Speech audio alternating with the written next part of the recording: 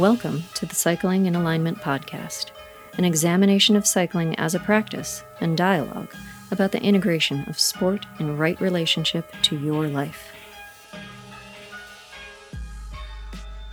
Hello there, listeners. After over 2 years of recording and 80 plus episodes, I am elated to announce that Enduro Bearings has agreed to become a supporter of the Cycling in Alignment podcast. This is a double win for you, the audience. You have the opportunity to demonstrate your support of the show by making a purchase on the website cycling.endurobearings.com, and you get to save some dollars while you trick out your whip. Use the code Colby Podcast to receive a 35% discount on any of Enduro Bearings' excellent products. That's Colby Podcast, which is all lowercase and all one word. This includes the excellent XD15 ceramic bottom bracket, which is guaranteed for life. That means it may outlive you because, well, it's inanimate. Enduro also makes headsets, derailleur pulleys, as well as bearings for just about everything that rotates on a bicycle. So use your digits to make the keyboard mudras and head over to cycling.endurobearings.com and upgrade your favorite ride now. And remember, the proper number of bicycles is always N+1, so think ahead. Thanks for listening. Hello there, Space Monkeys. Welcome to a short recording for Cycling in Alignment. I say that somewhat jokingly because I tend to not do short recordings. We'll give it a shot. I'm driving back from Chek Level 5, IMS 5. That is the Chek Institute, the fifth and final year of my training there in his program, which is called the Chek Academy. And in that program, I learned so much stuff that it's pretty unbelievable, actually. Paul is basically a reading savant. He's read more books than probably the dozen smartest people I know past him. He's also had incredible life experiences in a great many things at the expert level. So he's probably an expert in 12 things, and by expert I mean he's had personal experience that has brought him a high level of understanding and expertise. So you combine that with a mutant ability to digest books and years of experience working with people and healing people holistically, and you get Paul Chek. Also, he grew up in the perfect cauldron to make himself, to really produce what he is, which is a person who's seen sort of both sides of the world from the perspective of, we'll say, elite sports, and he's been in very violent environments. I won't expand on that. That's up to him to tell you his story. You can hear it all over the place if you're interested. And also, he's had loving aspects to his environment. So he's sort of had these polarities to play with. And that, combined with a big drive to express his dream, has led him to become a powerful teacher. And many of the philosophies Paul teaches are congruent with my own. So this is why I was drawn to his work.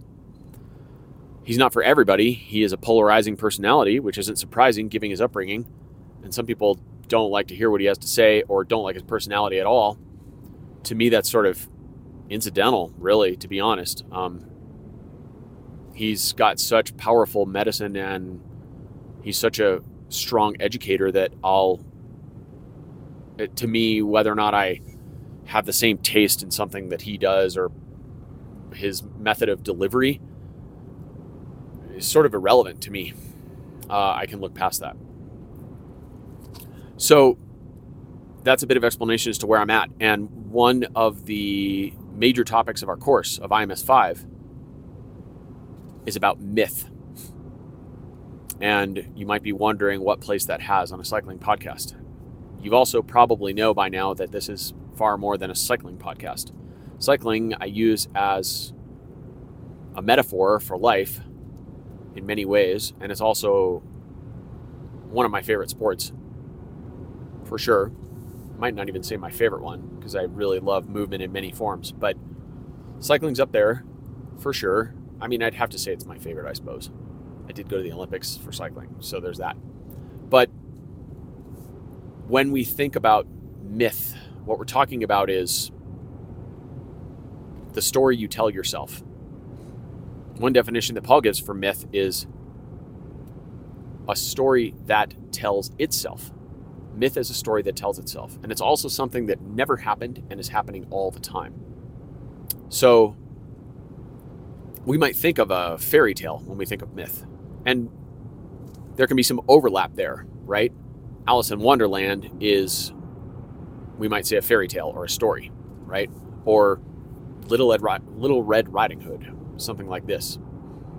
Robin Hood, another example, right? A story could be argued that it's a fairy tale. Cinderella, another version, right? A lot of Disney going on in the world of fairy tales. When we're talking about psychology of an athlete, or a human rather, we're thinking in terms of the story this person tells themselves. And this story is made up of largely the unconscious. And the unconscious is really about things that you have been programmed with. All humans are programmed. What do I mean by programmed? I mean that our ego is developed by our caretakers. So human beings are a bit unique in the world of animals because a deer is born and it can stand up and individuate in a very short period of time after birth. I don't know what the exact timeline on that is, but if a deer can't walk around and eat on its own, pretty quickly, it's going to die, right? And there are other animals that have different timelines on this, like kittens, for example, will nurse off the mom cat for a while, and they're not individuated. Individuated meaning that they can kind of behave like young adults. They have their passions and desires. In cat world, those amount to primal desires like killing prey, right? Chasing mice and sleeping. Primal drives and to procreate when they're of age to procreate, right? So animals individuate much more quickly than humans. Humans take a long time to individuate. You know, for the first 9-12 months of life, we're completely dependent on our parents. And only then do we even begin to be capable of self-locomotion, that is walking around. But if you left a 1-year-old or a 2-year-old in a forest, it wouldn't be long before they died. They would walk off a cliff or get eaten or fall off some rocks or something, catch on fire in a forest fire, because they wouldn't know any different. So we can see that humans take a long time to individuate. And as we individuate, we form our ego. And as we form our ego, we are imprinted upon by our caregivers. And those are usually our parents or our parental figures. So our parents imprint upon us. And this presents an interesting outcome because as we are imprinted upon, we receive programming from our parents. And each generation passes programming on to the subsequent generation. What do I mean by programming? Belief systems. And the most obvious example of that is religion, right? So if you grew up in a very religious house, your mom or your grandma or your father might say things like, God doesn't want you to do that. And they may say that from a very young age. And when you're 2 or 3 or 4, you barely understand these words, but they become imprinted in your psyche. They become a program. And these programs, left to run, will run into adulthood. And then we overlay them with life. And sometimes life gives us trauma. So now we have programs that were passed down by our parents, some of which we may now in the rearview mirror judge as beneficial or good or positive, and some of which we may decide are not so constructive, not so positive, not so good. But many of them, here's the real challenge, we're not aware of. They're just built into us. They're built into our operating system. Like Macs have an operating system and Windows PCs have an operating system, and they run a little bit differently.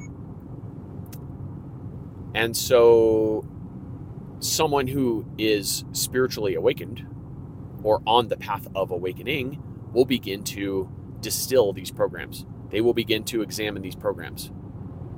They'll begin to sift through them and stir up the earth, as it were, to understand what the programs are and then make a critical evaluation, a conscious evaluation. Do I want to continue to enact this program or not? And religion, again, is the perfect example. You grew up in a house that went to church, a particular kind of church, whatever church that was, whether it was Lutheran or Catholic, or you grew up in a Jewish household or whatever. And then you reach a certain age and you begin to wonder, is this something I believe in? Is this something I want to continue to practice? Is this type of worship something I want to remain in my life? And these are critical questions. Now, here's the punchline. These programs dictate much of your behavior in life. And in that dictation, we understand that sometimes our behavior plays out in ways that don't necessarily lead to happiness or a positive outcome. And when the program is running on an unconscious level, then we can have conflict and friction. So as you run your program and then you experience life, sometimes we wonder, how did I get in this position? This can happen in lots of different scenarios. I'll give you an example so maybe it can help illuminate the point I'm trying to make. Someone is told from a young age that they need to have a good job. This is a value that the parents have, the father has, the mother has. They need to earn a living, and they have to be a worthwhile person in society. And that family has a long tradition of, we can pick any example. I'm not picking on any one in particular. I'm just making up numbers to illustrate a point. So let's say that this family has a long lineage of lawyers, of litigious individuals. And so you reach the age of college decision time and you decide to enroll in a college that is a pre-law program. Now, the programming's been installed at a very young age. You need to have a good job. That means, in this case, in this example, we'll say it means you need to make a lot of money. And part of having a good job means there is a healthy salary attached to that job. So in our litigious example, you're going to, even in high school, of course, you're already feeling the pressure to get into a school that is a good pre-law school. So that means you're axe to the grindstone, making sure you're getting A's, making sure you are doing all the things to ensure that you can be admitted to such a college. And then you get into your college of choice, your pre-law school, whatever that is, and you're doing your thing. And you begin to experience what it means to study law early in the process. And maybe this works for you, but on a soul level, on a level that really, truly appeals to your higher self, you don't love practicing law. You're not that interested in learning about the nuance of law. And you learn more about the industry of law and decide that there are things that are unfavorable about it, things that are in conflict with your values, the things that will make you happy. And now you have friction. Now we have a conundrum because you've been programmed that this is the right path and you're on that path and you are dutifully obeying that programming. However, when you really are quiet and listening to your soul, you get a different message. And the message is, I want to, whatever. We can pick another example that's somewhat dichotomized, polarized from this lawyer example. You want to be a guitarist, a drummer. You want to be a painter. Pick something artistic. This would be in conflict with our basic programming, which says that we have to have a job that earns a lot of money. And while there are certainly guitarists who can earn a lot of money, they're probably not super common. People tend to not go be guitarists because there's a lot of money to be made in guitaring, at least as I understand that industry. You would become a guitarist because you like to play guitar. And if you're really passionate about it, then you become good at it. And then someone pays you to play guitar in a band, or you get solo gigs, or maybe you make music and you get paid for your music. So this is the point of friction. When you are still, when the water is calm, and water is a metaphor for the subconscious. When the subconscious isn't telling you what to do, it's not aggravated, it's not bashing its watery waves against your shore with programming. Excuse me. When that happens, or rather when it doesn't happen and the water is calm, the lake is still, and you listen, your soul tells you, I want to play guitar. And the resolution of that tension can be quite a challenge.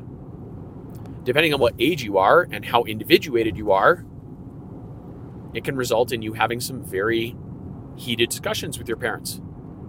Because if they still believe that you should be a lawyer, then when you tell them, I'm dropping out of law school and going to take guitar lessons, they may not be so happy.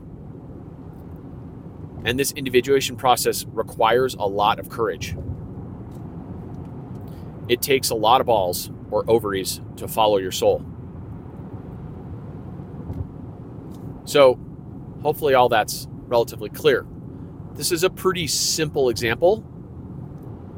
It happens all the time. In fact, most people deal with this on some level in their lives.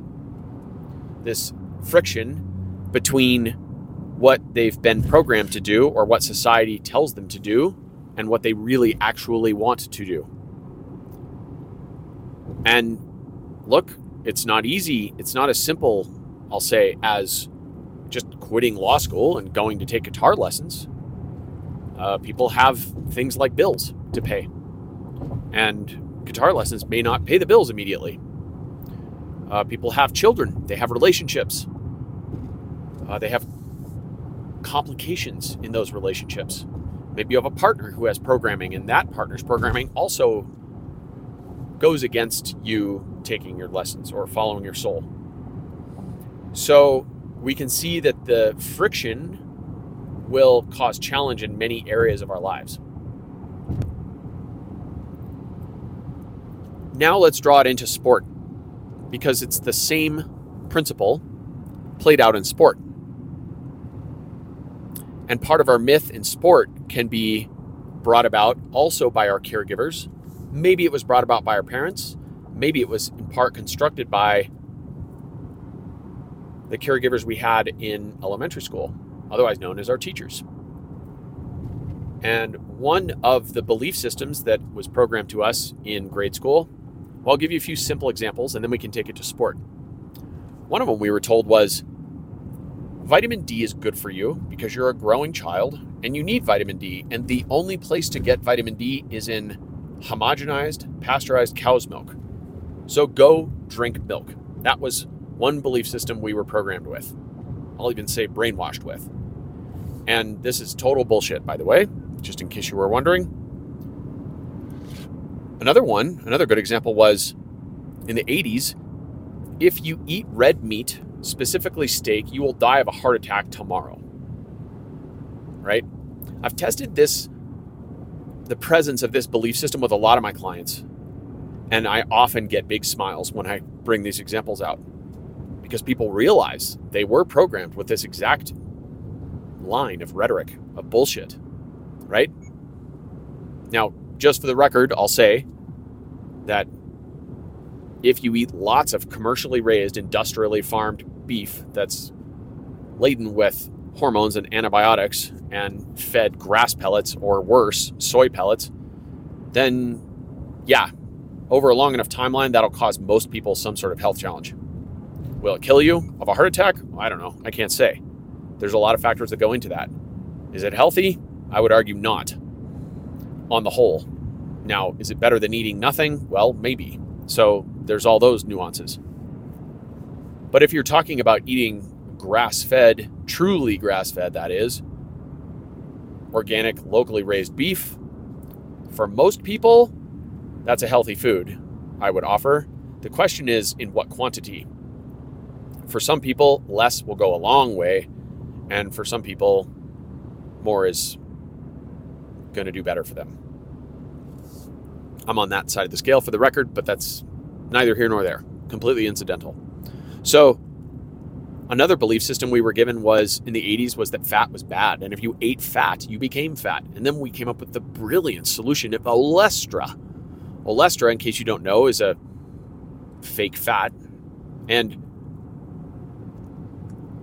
side note here, I'll just say that people who don't understand that fake foods aren't good for you and they go spelunking into the science to decide if, you name it, it's all the same shit. Aspartame or NutraSweet or Olestra or Splenda, all these garbage foods. These people who don't understand that these foods are bad for you and they want to find the science to prove that they are, they're missing the point. They're completely missing the point. All we have to do is look at natural law, and we need look no further than this. Natural law tells us that the further we get from nature, the less healthy we are. This is not rocket science, people. This is proven. And you don't need a double-blind study to understand it. It's just the way nature works. You are subject to natural law because you are a human being. So, is it better for you to eat white processed sugar or NutraSweet? Well, they're both bad choices. But I would offer that NutraSweet is further from nature.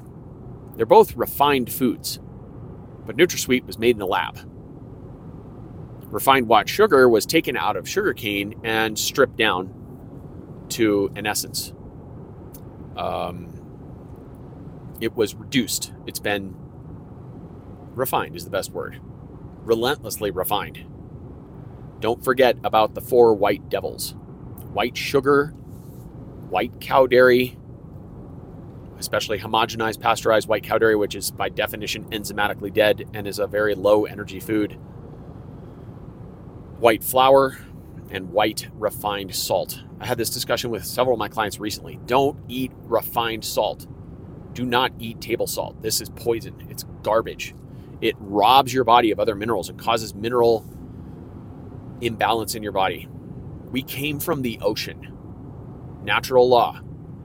We came from the ocean. When we left the ocean, we took a little ocean with us. There's nothing more natural than sea salt. Truly high quality, good sea salt. Do not eat refined table salt. Toxic poison. Okay, I'll tell you how I really feel about it later. So, where was I? Got on a tangent there. Yes, belief systems that we were programmed with when we were kids. So we covered getting vitamin D from milk. We covered red meat. Here's another one. Oh, and then fat. We covered that, and fake sugar, right? Same idea between the two of those, fat and sugar. Let's make a fake food that's better than the natural food. This is just people trying to biohack their way around nature and eat what they really want to eat. It's people sidestepping adult responsibility and not wanting to understand that when you eat too much frickin' sugar, it's bad for you. And they're just trying to find a way to cheat that system. This is the mentality of a child. A child doesn't want to take responsibility for his or her choices. They want to blame stuff on other people, or they want to rest the authority and responsibility in that of the parents. Being an adult is when you individuate, and it's when you take responsibility for your actions. Clear? So, when we're talking about myth and the belief systems that program us, we have one really important one to consider. Well, two I'll offer that are directly related to movement. One is, we were told in gym class, now this pertains to Americans primarily. I don't know if Europeans get the same brainwashing that we do. Maybe they do, maybe they don't. I've only asked a few Europeans on this and they seem to largely agree. But if you're from some other part of the world, maybe you don't have this rhetoric injected into your brain when you're a kid. I don't know. I can't speak for kids who grew up in New Zealand, for example. We were told that we stretch before exercise in order to prevent injury. And our little kid brains, by extension, then assumed that someone who is more flexible is less likely to be injured. And this is not true. This is inaccurate. This is incorrect. In fact, mobility, just like everything, exists on a spectrum. And on one end of the spectrum, we have stability of a joint or multiple joints. And on the polarized side of that spectrum, we have mobility of a joint, right? Flexibility, normally pertaining to the length of muscles or the ability of a muscle to be stretchy, and mobility normally being applied to a joint, the description of the range of motion of a joint or the ease of range of motion of a joint, and not just the ease, but also the total range, right? And we, by extension, assumed that someone who was more flexible or mobile, either one, was less likely to get injured. And this is not the case. Show me a really flexible runner, and I'll show you a crappy runner, right? Running is a sport, as an example, that requires quite a bit of tensegrity in the system. It actually requires the body to behave like a spring. And if you're too flexible, especially in isolated specific joints, you'll get problems very quickly. In particular, if you're running on pavement with shoes that provide too much motion control and too much padding. This exacerbates the problem, right? So we stabilize the foot and we get increased mobility in joints up the chain, the hip or the knee or whatever. So that's one movement piece that is pretty garbage. Now here's another piece. And this pertains directly to cycling. And it's a poisonous mindset that has infiltrated many athletes, many cyclists. And it's really the source of a lot of misunderstanding about how endurance sports work, how energy systems are stimulated and trained. The idea is pretty simple. It's that in order to gain strength, you have to fail in the last rep of every set, right? So I'm talking about gym class. We probably all had gym class, and we probably all did some strength exercises, and most of us, if not all of us, were told that how you gain strength is to fail on every set, at the last rep of every set. So if you did 4 sets of 12 bicep curls, on rep number 12, you had to hit muscle failure. You had to barely complete the rep or not complete the rep. And you did that on every set. So that means in 48 bicep curls, you failed 4 times at least. Now, think about that philosophically for a moment. When you're training, do you think it's better to fail all the time and train to fail regularly? Or would it be better from a psychological perspective to succeed when you're training? Would it be better to have success, experience success with your training? Let me put it another way in case that's not quite clear or landing. Let's think about our local climb that you go up all the time, and maybe you've been trying to set a new PR in there for the last season or two, or maybe you just recently set a new PR. Cool. And if you don't have a climb, maybe it's a Strava segment on a flat road, or maybe it's a sprint at the end of your group ride, right? So think about this segment or this climb for a moment, and imagine that if we transitioned that same mentality to cycling, failure at the end of the rep, that every time you tried to climb this hill, it was so steep that you had to get off and walk. That's failure in cycling, right? Or maybe put a little more broadly, a little more gently, would be the equivalent of you trying to set a new PR up a 5-minute climb about, right? Maybe your best time ever was 5 minutes and 1 second. And you tried it once a week for an entire year. This is an implausible example, but just run with me on it. You do it 52 times in a year, and every single time you fail to ride a 501. You never hit 501 or faster. You're 503, 512, 521, 518, 509, etc., etc., etc. You are desperately trying to just break 5 minutes on this climb, and you never do it. What would you conclude after 52 sessions?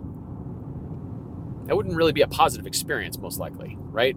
Most of us are in sport, at least partially, to make gains, to see improvement. And going up a hill in 5 minutes and 1 second, and then 5 minutes flat a couple weeks later, is that progress. That's that sense of accomplishment that we crave. So, but for some reason in sport, specifically in the gym, that concept is reversed. And the only way to be better is to fail. That's interesting. And it also, to me, speaks to a myth that in sport, the people who have this perception come from a particular mindset. And the mindset is that everyone who practices this sport is actually a tiny speck of dust, insignificant, less than. They're not a masters, nor are they worthy of being in the sport. In fact, you could even describe them as LPSs, little pieces of shit. That's a reference from one of the best movies I've seen in a long time. It's called Everything Everywhere All at Once. It stars Michelle Yeoh. If you haven't seen it, I highly recommend it. Excellent film. And in the movie, part of the conundrum of the protagonists is that they feel like little pieces of shit. Insignificant specks. And this is the mentality of this type of thinking in sport, that you are an LPS, and the only way for you to get better is to pass through this wormhole or portal or gateway or doorway of pain and suffering, and you have to do it over and over again. And by extension, the more often we pass through this doorway of pain and suffering, the better we will be, and the more likely we will be worthy of being called not a piece of shit, or good, or maybe even an expert, or maybe winning a bike race, or maybe having the respect of our other riders on a ride, our peer group, or our friends, or the people we race against. The only path to salvation is the worship of suffering.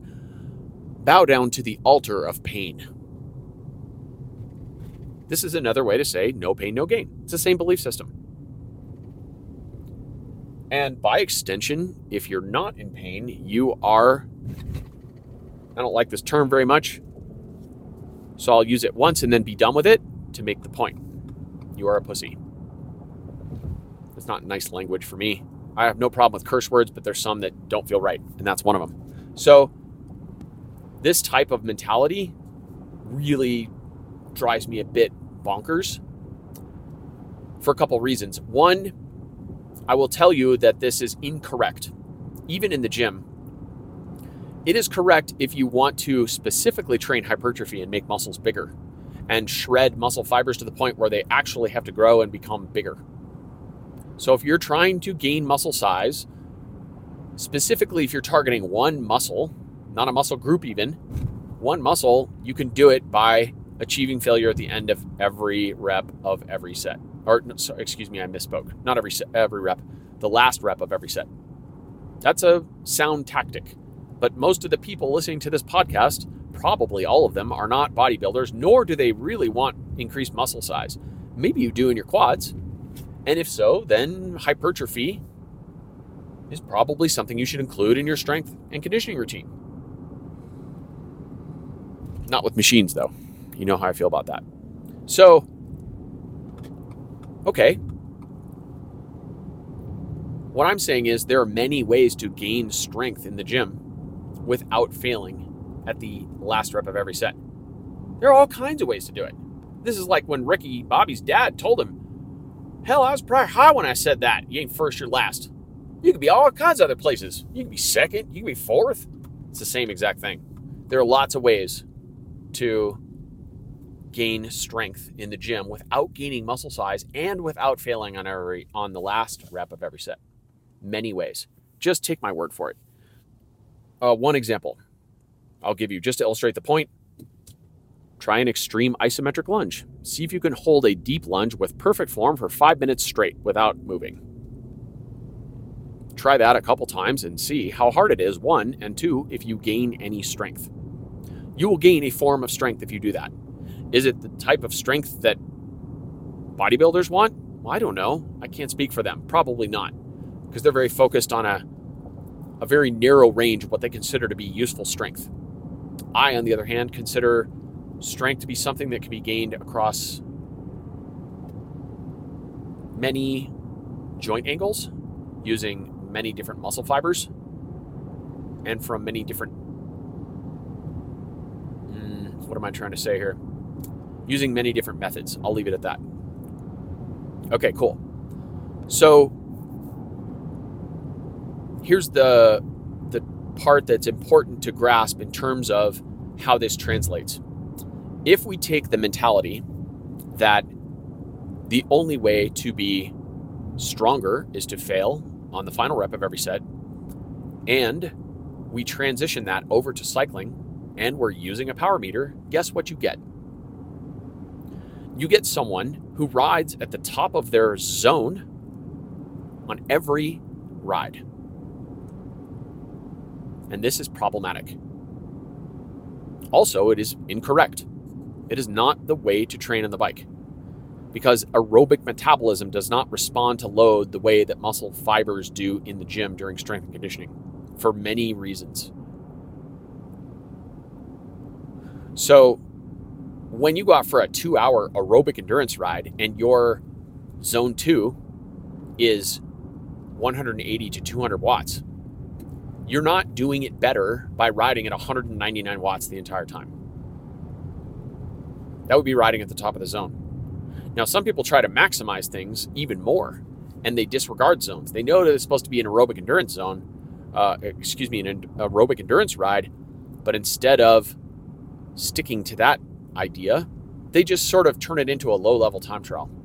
So now they're riding around at 239 watts for 2 hours. And what they've done is turn it into 2 hours of tempo, basically. Hard tempo or medium tempo. And then when you give them tempo efforts, they turn them into thresholds. And they're not understanding the concept of sub-maximal efforts, sub-maximal training. So when you're prescribed a 2-hour aerobic endurance workout, there's a specific purpose to that workout. And it is to train the aerobic system. And it may be flaunting your fat max. And we might play with substrates as a way to add load to that. We might play with cadence as a way to add load or add stress to that boring, non-maximal 2 hours at aerobic endurance ride. Or we may not. We may just say, this is the best way for you to spend your training time right now. And for someone who has a mentality that they have to maximize every pedal stroke in their cycling because they believe that the only way to get better is to constantly hit the ceiling of any given zone or moment, which is the translation of the simple belief system that the only way to get stronger is to fail at the last rep of every set. When they take that mentality and they translate it over to cycling, what they get is someone who trains at the top of their zones all the time. And this is incorrect. This is patently false. Cycling is an aerobic sport and it is an endurance sport. So by definition, if we consider the 8 biomotor abilities, By definition, cycling's largest biomotor demand is endurance. It is an endurance sport. It is the foundation upon which all other abilities are made. And if you show up to the line with only wicked-ass endurance and nothing else in your quiver, you're still going to do pretty good. Are you going to achieve your potential? Your maximum potential? Probably not. Are you going to win the race? Well, I don't know. It depends on the race and who else shows up and how good you are. That's a meaningless question, but you could. I've seen it happen. I've seen people who have just focused on endurance for months of training and shown up and won an early season race.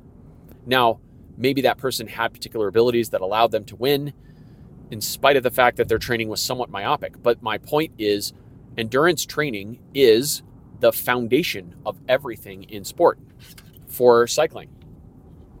It's the base of the pyramid. It is the foundation of the skyscraper. It is the legs of the brontosaurus, whatever analogy you want to use, metaphor. You need to understand that without endurance, we have fuck all to play with in the actual moment of the race. This is a crucial concept. And this is one of the biggest problems with power meter culture. There's a poisonous power meter mentality in our sport right now, where people are completely disengaged from sensation and feeling during sport. And what's happening is they're reliant on external authority to dictate how good they are and how much value they have in the sport. And this is ass backwards. This is incorrect, and it will lead to you being severely limited in your performance at best case scenario. Worst case scenario is you're fried all the time because you're training way too hard all the time. You don't ride around at threshold for 5 hours a week. This is not how pros train. It's not how real cyclists train. So if you're trying to convince yourself that you can go hard on Zwift 3 days a week and then go do group rides 2 days a week and then do threshold intervals on Sunday, well, you're in for a lesson, my friend. This is not how the human body works. This is way too much imbalance. This is way too much yang. Everything must have balance. And the balance in the sport of cycling is the yang aspect, which is intervals and sprints and threshold. Everything above threshold, super threshold work is all yang by definition. For some riders, sub-threshold work can be yin, meaning it is restorative. Any activity that is yin is an activity that increases your energy, your chi, your life force after you're done with it. So you go do a half-hour threshold. Are you energized afterwards? Well, you might be high from the dopamine. Sure. That's your own internal pharmacy that gave you a little gift. People become addicted to this gift and it becomes very problematic. And when we have an addiction, we tend to justify our behavior. So this is one reason why people can get glued into this belief system. But you don't, even though you might feel good after that half-hour threshold, it doesn't mean that you are repleted. You are depleted. You have expended energy. Your body is weaker than it was when it started. By definition. That means it was a yang activity. Yang is depleting. Yang is dividing. Yang is doing. Yang is threshold. Sprints. VO2. Going hard. Smashing the watts. Watt bombs. For some riders, sub-maximal efforts can be yin. One of the tools I try to offer my clients is to harness more yin in their sub-maximal riding. And one of the ways I do that is on recovery days, I'll have them ride with their mouth closed. Their intensity is governed by how fast they can go with the mouth closed. Nasal breathing, 100% nasal breathing. And this is a beautiful way to govern intensity and also help the ride be more rejuvenative. There has to be balance in all things. This is also natural law. So if you're out there smashing all the watts all the time and going faster than ever and setting PRs, then that's great. Eventually, the pendulum has to swing the other way. This comes forth in the seasonality of training. This comes out in letting go of maximal efforts for a period of time, at least on the bike. Now, maybe we still counterbalance that with harder strength training in the gym, assuming the athlete can do that, meaning they have the skill, they've been taught properly, and they can do it without injuring themselves. That's one creative way to keep people making gains without them making too many gains in the same area for too long. So, I invite you to think about your own belief systems. And I would offer one way to do this is to consider your own mentality. When you do a set of intervals, can you be satisfied with the efforts if you complete the last one and you're not completely smashed? There is such a thing. An obvious example of that is tempo. We can give people sub-maximal efforts, 4 by 10 minutes at tempo with a given cadence prescription. These are not efforts that are designed to smash you into oblivion. They're not intervals where you fail on the last rep of the set or even in the last minute of every rep. In fact, there's no point in that workout where you have failure at all. It's a tempo. Tempo means by definition submaximal, not threshold. So when we get this down, we understand that a large component of training can and should be submaximal. This is normal. This is correct. Now, I'm not telling you should never go hard. I'm not here to tell you that you shouldn't do maximal efforts. They absolutely have their place, and a true athlete will sharpen their sword at the right moment. However, those moments are chosen carefully, and this is the essence of sport. We are always managing our energy in life and in sport. And if you're leaking energy all over the place, meaning dropping watt bombs randomly everywhere, well, you're probably doing that in the rest of your life too. When we stay at center, we have the best chance to manage our energy and thus use it at the right moment. Whether that's at the end of a race or midway through the race when we follow the perfect attack or make the lead group during a crosswind section, or whether it is knowing the right moment to put effort forth towards your dream goal or objective in life and put even at times maximal effort.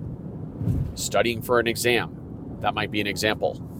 That's a time to put together some real effort to push to make sure that you are prepared for your exam. Just one idea. So I would invite you to think about your own mindset when you're doing intervals and when you're completing them. And one giveaway can be the pain face. When you're completing hard efforts, do you have a twisted, devilish pain face? If you're unable to make a really hard effort without completely twisting your face into a knot, that tells us that by definition, you're undergoing severe sympathetic stress. And I would offer that you might be trying a little too hard. Refinement of true effort normally means you can produce a maximal effort without going to the depths of your soul. Now, there are moments of exception for this. And every rule is eventually broken. So when someone's about to win a Grand Tour stage, or they think they might, you might see the pain face come out. But at that level, it's very rare for athletes to hit this point of exertion. And a true professional knows that they can only go that deep a few times a year. Think about it for a moment. Do you want your best performances to be in training when you're doing the last rep of 8 times 2 minutes or whatever intervals you're doing? Or would you prefer to save that moment where you reach down into your soul and find the last 12 watts to be on a day where it gives you a race win, or maybe just a PR at your state time trial championships. Now, to me, a true competitor, a true racer will save those days for race day. That's when the beast comes out and you reach into your soul. And if we are living, this is the point I'm trying to make. If we're living under a belief system that the only way for us to be good enough, the only way for us to pass through the devil's anus of pain is to make that same effort every single day in training, you're fooling yourself. You are living under a false belief system, because this is not the way human performance works. You can't go to 100% 98 times and then show up on race day and expect to do the same thing. You're going to be shattered. And don't argue with me on this. I've been coaching for 35 years.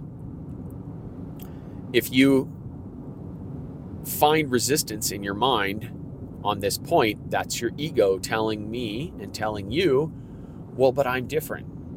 And usually the ego builds a story like, I'm not that talented, perceiving talent to basically be limited to the world of VO2 and watts and threshold, which is also incorrect.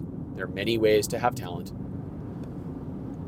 But in this limited viewpoint, the ego will say, well, I don't have that many watts, or I'm a little bit chubbier than everyone else, or I weigh 176 pounds, so I can't climb, which is also incorrect, by the way.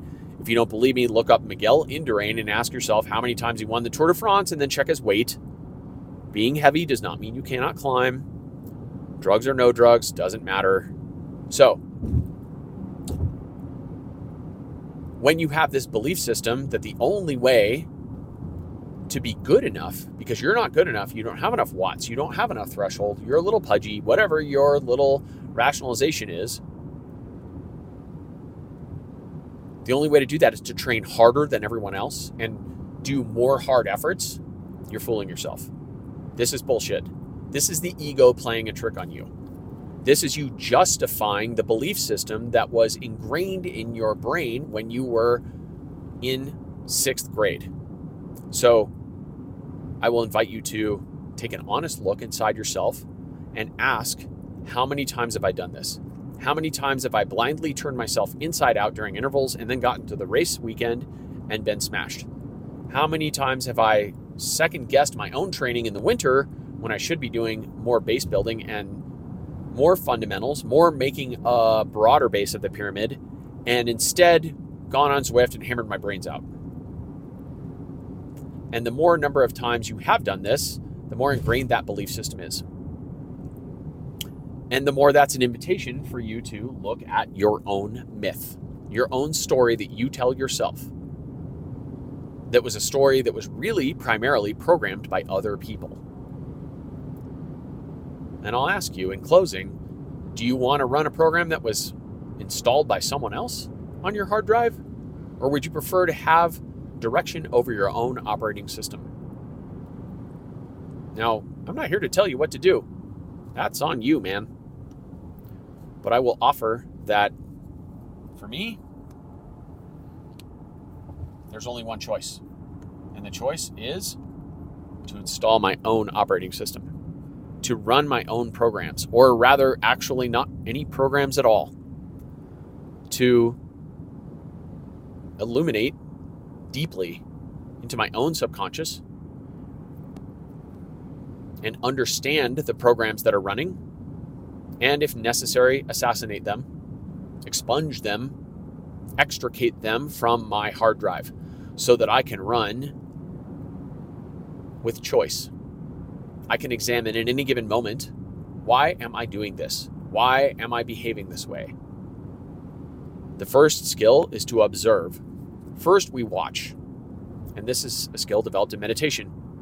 So the better you are at observing yourself in silence, the better you can be at observing yourself in motion, in action, in emotion.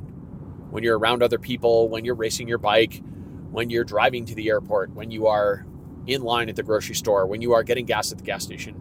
And we have these interactions, these moments, these beautiful moments we get to share with other people where they throw you a curveball and you get flipped off or called a name, or maybe you get a random hug. Who knows? And the better you are at observing your behavior during these unpredictable moments of life, the better you are at changing your own programming. The better you are at making conscious choices about how you behave as opposed to unconscious choices. Clear? Good. Thanks for listening. Hope that was helpful. If you like that podcast, let me know. Give me some love on the gram or something. I appreciate y'all. And I just broke out a Texan y'all there. I don't know where that came from. Some sort of deeply harnessed belief, no doubt. Some internal brainwashing. That's probably not true, actually. But I do appreciate my audience, and I wish you well. And now you have a little more insight as to what I mean when I ask you to ride consciously. That's what I got.